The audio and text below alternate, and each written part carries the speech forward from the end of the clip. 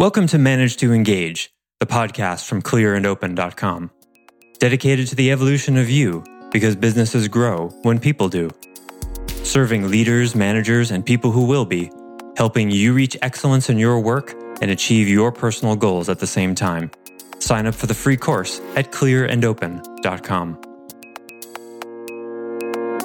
And it's understandable if you come from crisis or survival, which are very uncomfortable states, it causes you to only want comfort. When you're in pain, you just want the pain to go away. So many people will stay in security for their entire life, not being moved or inspired to see what they can do. Hi, it's Joseph, and thanks for tuning in to Manage to Engage, the podcast from clearandopen.com.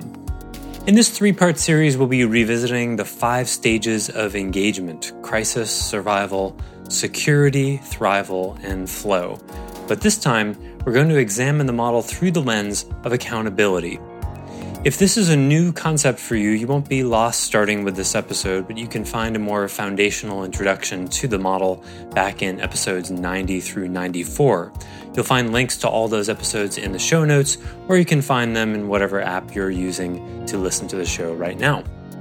This series was originally recorded as part of the Accountability Path 2.0 course from courses.clearandopen.com.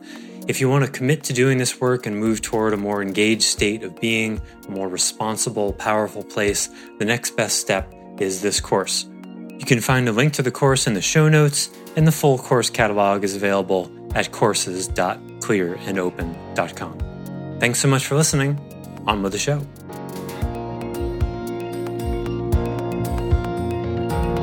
For some of you, the 5 stages of engagement will be review, but this will be in a new context if you haven't heard about it before. So the 5 stages of engagement is it's similar to Maslow's hierarchy of needs that we all probably learned from high school if we bothered to go. If you didn't, I understand. And it's the idea behind it is, well, let me just tell you what the 5 stages are. The first stage is crisis. Let me give you the first 5. Crisis, survival, security, thrival, and flow. And I have a podcast, I believe it's around 90 through 94, maybe. I've told so many people about it, I actually remember the number. I did a presentation on the 5 stages of engagement. It would be worth listening to. I'll put it in the assignment probably. But I'll go over these stages briefly. And these really are about stages of consciousness.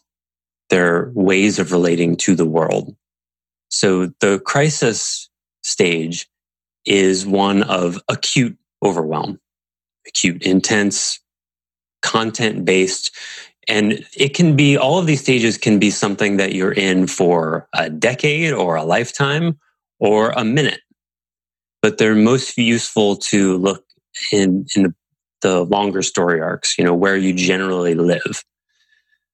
Most people don't live in crisis, but there are some people, you probably know them, where it's just like there's one drama after another in their life, such that they're never really centered or calm. And what's most important about these first 2 stages is it ties directly into what I talked about before about the acute stress response, ASR, acute stress response. That is fight, flight, freeze, or appease. And when you're in either of the first 2 phases, crisis or survival, you're basically in a constant state of acute stress response.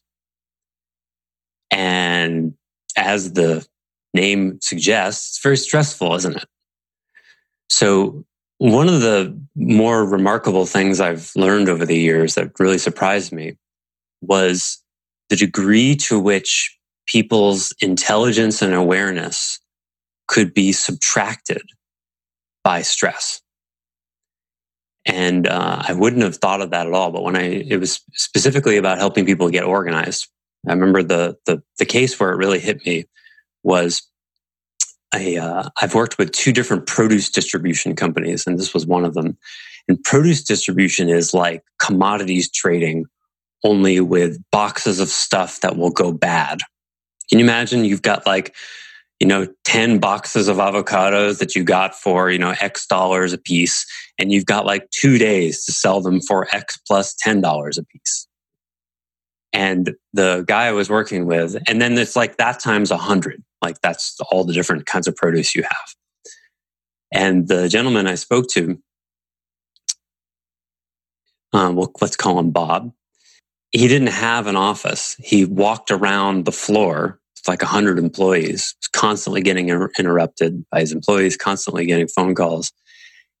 And his father had an office who no longer worked in the business, but came in every once in a while and shuffled papers around and hung out and made himself feel useful.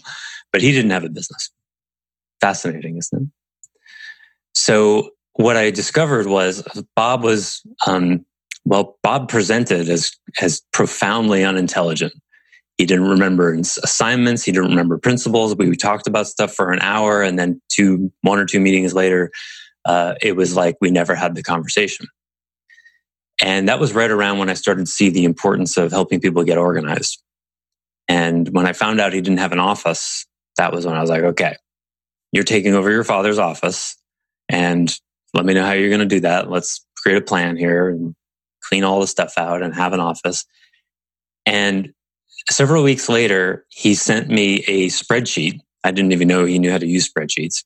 He sent me a spreadsheet, which was a pro forma analysis of what would be possible if he opened up 2 other product lines, including consulting. And I was like, who is this person? And what have you done with Bob? Because he was just completely different. It was totally remarkable. And that was when I started to see, becoming more intelligent or more aware is not an additive process. It's a subtractive one. That was one of the ways in which I saw it. He was quite an intelligent guy, but he had a system in place to dumb him down. And that system was overwhelm. And that was when I started to make getting people out of overwhelm. I was, 6-7 years into coaching at that time. Getting people out of overwhelm became my top priority. Because what I saw was I'd been teaching people, here's stuff you can think about, here's things you can do. And it was telling someone to run a marathon while their ankles were tied together. Untie the ankles. They'll do much better. So that's the most important thing to get about crisis and survival. Crisis is the acute state of drama, and survival is sort of the more chronic, moderated, diluted version of just constant stress. And I'd say the majority, at least a simple majority of the population of the world live in those bottom 2 phases. And so that's why education is so absurd. You hear about this in inner city schools, right? It's a common part of the conversation. Teachers are trying to teach children, and the classroom sizes are too big, and the kids are showing up to school hungry, or they didn't have time to do their homework because they were helping their alcoholic parent get into bed last night and taking care of them, or that kind of stuff. That person lives somewhere between crisis and survival. And then this was where Maslow's hierarchy of needs comes in. The brain, the spirit, whatever you want to call it, the being is just going to prioritize. The energy is going to go to, where's my next meal? How do I make sure the person who takes care of me is okay? That's going to be more important than algebra, right? It's just allocation of resources. It's the same way if you run out of oxygen, the muscles, the energy in your extremities are the first thing to go, because the body is trying to preserve the heart and the brain. So the most important thing, this is why overwhelm is so important. And the most important thing, just really basic stuff that anyone can do, whether they're highly functional or not, is attend constantly to their level of overwhelm and whatever other kinds of drama are showing up in their life. Because, just overwhelm, having too much on your plate, it can be very simple. Having a to-do list that you don't complete every day, that creates overwhelm. It can be very subtle and insidious. It doesn't have to be that, someone really close to you just died. That will create an acute overwhelm, certainly. But look for the subtle places. And this is what the course Clear Workspace Open Mind is all about. It's about exhaustively looking for all the ways in which you could be enduring overwhelm. Because whether you're living in one of those first two phases, crisis or overwhelm, for a long period of time, or even for just a day here and there, it radically impacts your ability to operate at a high level. Okay, enough on that. Any questions on this, just jump in. One more thing about 5 stages as a whole. There's no judgment here. And it's easy to look at, okay, we have a hierarchy and eventually you're supposed to get to 5 or whatever. But that's it's not really a should or a supposed to, because the circumstances into which you were born certainly are going to have a big impact, right? Your conditioning, your experiences, there's no should here. It's just wherever you are, that's where you are. I mean, for example, I was basically born into security. I never had to deal with crisis or overwhelm in any kind of significant long-term way. My parents did, but I was born into security. So I had a leg up, if you will. Right? So it's just about looking at where you are and seeing what the next stage is for you. So the third stage is, I guess I've talked about enough. I think survival and crisis are simple, or basic enough, or self-explanatory enough. Security is where, for most people, what the dream is. They're trying to get to a place where tomorrow is a lot like today. It's about stability.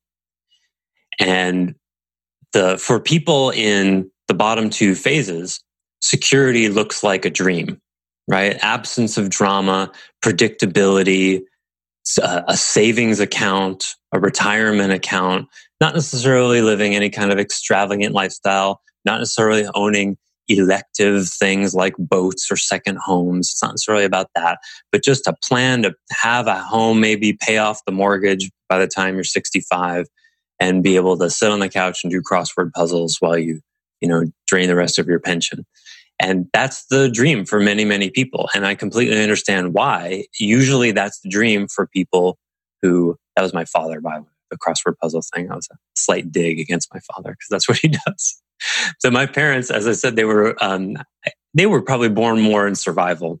They had tougher childhoods for sure than I did. And then they achieved security, and then they stayed there like it was a religion. My father worked the same job for 35 years. My mother basically the same for about 20 years.